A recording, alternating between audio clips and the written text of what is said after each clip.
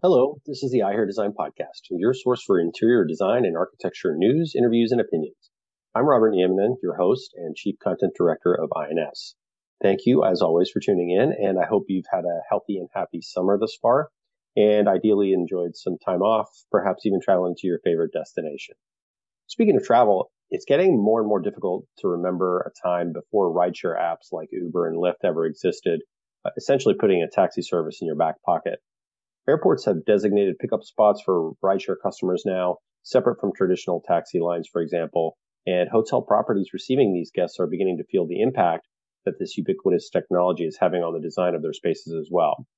I recently sat down with Shannon Seuss, principal at Seattle-based MG2, to dig deeper into the ways in which ride-sharing apps are forcing hospitality designers to rethink the guest arrival and departure sequence, as well as the challenges and opportunities that exist for hoteliers to attract the attention of this captive audience. Have a listen. Well, hey, Shannon, it's good to see you. Thank you for being on the podcast today. Thanks, Robert. Yeah, exciting, fun topic. So we're looking forward to chatting. Yeah, absolutely. Well, for our listeners who may not be familiar with you, can you just briefly tell us a little bit about yourself and the work that you do at MG2? Sure. I'm a principal at MG2. Been here about 5 years, but I've got 28 years of international hotel experience. I've done projects all over the world, lived in Hawaii. So Very some cool. very fun experiences that have really drafted the way I look at how we authentically bring hotel work to different locations. Yeah, But it's absolutely. fun. It's a fun industry. Yeah, definitely. No, Hawaii sounds great too. My goodness, I gotta I gotta head out there one of these days. Anyway, but yeah, you mentioned, I mean, today's topic, and just to give a little bit of background for our listeners. So, I had a conversation with one of your colleagues, Tracy Schneider, recently, and we were talking about, just how apps like Uber and Lyft have sort of changed the way guests come and go from hotels these days. And it was funny. It was one of those sort of aha moments for me because like it had been like right there under my nose, right? And I never really made the connection to how it might impact the design of hospitality environments specifically. So I really wanted to jump in on this topic, and Tracy suggested you be a guest on the podcast. So I'm so glad you're here. Before we get into I think the specifics of that topic, can you talk maybe in a little bit broader sense of how the hospitality industry has been hit by the pandemic and kind of where we are today? Like, what changes have you seen in the design of hotels since then, particularly as it relates to guest arrivals? It's interestingly, the hotel market took a big hit, but COVID was kind of a blip, and we've seemed to have moved out of that. And most of the properties we're working with right now are seeing 90% occupancies with high rates, depending Hmm. on where they are. You're definitely seeing more international travelers are now staying local. Like I said, I'm working on some properties in Hawaii, and it's hard to even work on them because they're so busy. They don't want to take rooms out to let you work to do the new improvements. So, Right. but there's a lot of things happening. I think the biggest challenge we've been seeing is more. They've spent more time in the cleanliness, and the rooms are better, and they're those kinds of things. But from a hotel operating an arrival sequence, you still need that first impression. You Hmm. want people to feel like they've arrived somewhere, and depending on the location, they're trying to keep it enough distance, so we've moved furniture out and things to keep it a little more clear, but that causes new problems because now you've got a different clientele that's coming in that, now we need to have seating for more people. So Yeah, big yeah. challenges. We're kind of working through it, but for the most part, it seems like the hotel industry in general is just, roll with the punches kind of group. And we're doing pretty good right now, which is impressive. Yeah, definitely. Yeah, and it's, these ride sharing apps, I mean, obviously they've had a huge impact on the way people think about travel and transportation. I mean, all of us are, you get out of the airport and there's you will go here for Uber and Lyft and here for some of the other ones. In what ways do you think this sort of tech phenomenon has impacted hotels specifically, as far as guests coming and going? It's actually pretty big. I think most people don't think of it. There is a lot of need for having an area where people can wait for Ubers. Ubers are taking longer to get to you sometimes. I've heard of not necessarily hotel airport located hotels, but hotels that are outside that used to have airport shuttles, eliminating their shuttles because you can get there faster with an Uber. So I think kind of depending on location, it's definitely changed the way people are arriving, including in big cities where people don't really bring their cars to and stuff. So there's less taxi lines and more, Uber wait zones. So we're seeing a lot of amenities that are trying to tie into that, or ability to make people feel comfortable while they're waiting for an Uber. Right. Yeah, and I know we're going to talk about that in a little bit. What some of those particular amenities are going to be that are must-haves in hospitality properties these days. But you did touch on a little bit earlier some of the challenges that hoteliers are facing as a result of some of these new arrival departure sequences. What else can you speak to as far as the challenges that they're facing in terms of keeping guests either, occupied while they're waiting or maybe covered? I mean, what are some of the situations that they're facing now that design needs to address? Really, like having an area where you can wait inside and outside and have the visual connection. You're waiting for a certain color car, which is interesting. Never thought in my life that you would just jump into some random stranger's red, Toyota Celica, but now we do.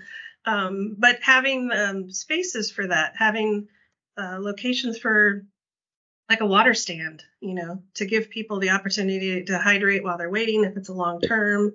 I've even seen some of the hotels have snack stands, which is impressive. And then older hotels, there's one in Hawaii, the Moana Surfrider, that has these rocking chairs on a porch, which, never got used, but now it's like everybody waits for their Uber in the rocking chair. So it's kind of a new phenomenon of provide more opportunities, undercover locations, try and control the Ubers so that people don't feel like they're, okay, thanks for staying at the hotel. Now go wait on the side for your Uber. You're still a guest, Right. The hospitality never ends. That's the one thing that we've noticed in hospitality is they will treat you right till you get in the car. Yeah. No, that's a really good point. That's right. You want to make them feel as their guests the whole time so that they're not, kind of relegated to some side of the entryway or the property somewhere over there, some side lot. But yeah. So what, I mean, those are some of the challenges, obviously, is how do you do that? What would you say are some of the opportunities that hotel properties have to like maybe better engage with guests, like as they're waiting around the, port cocheres or whatever? Like I said, the Moxie had like a snack stand, and Yeah. having a water refreshment stand that maybe doesn't just have water, but maybe coffees and things. Free Wi-Fi, the ability Mm. to like play a game while you're waiting. The Uber wait, I just had an Uber wait that was 20 minutes, and you basically are sitting there going, okay, now what am I going to do? Do I go back in the hotel or do I stay out here? Do I go, so trying to eliminate those challenges. And I think also like from a check in and check out, I've even heard of some of the hoteliers that are allowing, Uber app to allow people to do mobile check-in, select their room, get their digital keys. So it's all that speed and efficiency of being able to like get on to your enjoyment of why you're going somewhere. Yeah, absolutely. Yeah, and it's amazing how technology is enabling that in different ways. And I imagine, uh, I was just thinking about as you're talking as far as like existing facilities versus like new ones. I mean, obviously, if you're building a new hotel, you can sort of design these sort of things, these amenities, and all this kind of things into it. Um, how much more challenging is it for existing properties to sort of build in some of these things? I mean, I think you mentioned Wi-Fi. I mean, that shouldn't be too difficult, but as Yeah. far as seating and shading, I mean, I love the rocking chair, thing, because that seems like a pretty simple fix. But as far as covering and all that, do you see it being more difficult for existing properties to try to, bring these sorts of amenities in, or are there fairly easy ways to do it? It depends on the property, Hmm. but we also are seeing we've had a couple of actual design opportunities where we're actually just looking at redoing their port cochere and their arrival experience and providing more seating areas, more car lanes, so you're undercover more. Hmm. And one property, they even gave up one of their front rooms And one of our challenges was to try and move their up to the front, which allowed people to have that last minute ditch. Do I want something? I did want that sweater, and go back in. And it's a little bit of that, 20-minute delay problem is if you move amenities within the spaces that you have, maybe there's an opportunity to give more of that last minute window shopping experience, provide a different seating area, things like that. A lot of properties have had like departure lounges for the resorts. We don't see a lot of that in the newer, some of the newer urban sites. But that seems to be a thing that keeps coming up is, can we have a departures lounge? Is there a technology question of how do we see what's happening outside, or is there a way to even enhance technology to give people the opportunity to know, like, my car is within 2 feet of the place or it has arrived without you having to stand outside and watch for it, Right. So I think there's a lot of great opportunities and some new challenges, and we're definitely seeing more requests from existing properties to say, what can we do? Because we do not want the people to feel like they're stuck, or there isn't a place to wait, or you have a bunch of people standing in the way of the people trying to arrive. It just kills both people's environment. Right. So yeah, definitely keeping that flow of traffic in and out smoother, right, and more intentional, I would imagine, if maybe it's a good word, but yeah. Well, what other considerations do you think designers need to be keeping in mind when they're thinking about the hospitality experience today overall, whether it's that entry, the arrival, departure, or just kind of what you're seeing overall in the industry right now? Well, I was taught when I started doing hospitality that you basically, and I worked for a large firm that did international resorts, the fun stuff. And you only had 60 seconds to make an impression on people, and remembering that you also have that 60 seconds of departure. So really the first impression, the whole, how you come up to the property is really about the front door, the arrival sequence, how you're greeted, the welcoming aspect of it. So I think there's just a lot of opportunities as we move forward of bringing that aspect into how you do all of your work. And I think a big one that we've been seeing is properties not just identifying that there's the tourist people that are coming. So one thing in this whole pandemic thing is you brought a lot of locals back to hotels, people who live in the city who now go for staycations only, literally, 2 miles away because it's a nice hotel. It has a good experience. So, right. We just finished a property here in Seattle at the Fairmont that the whole aspect was to bring the community back. Right.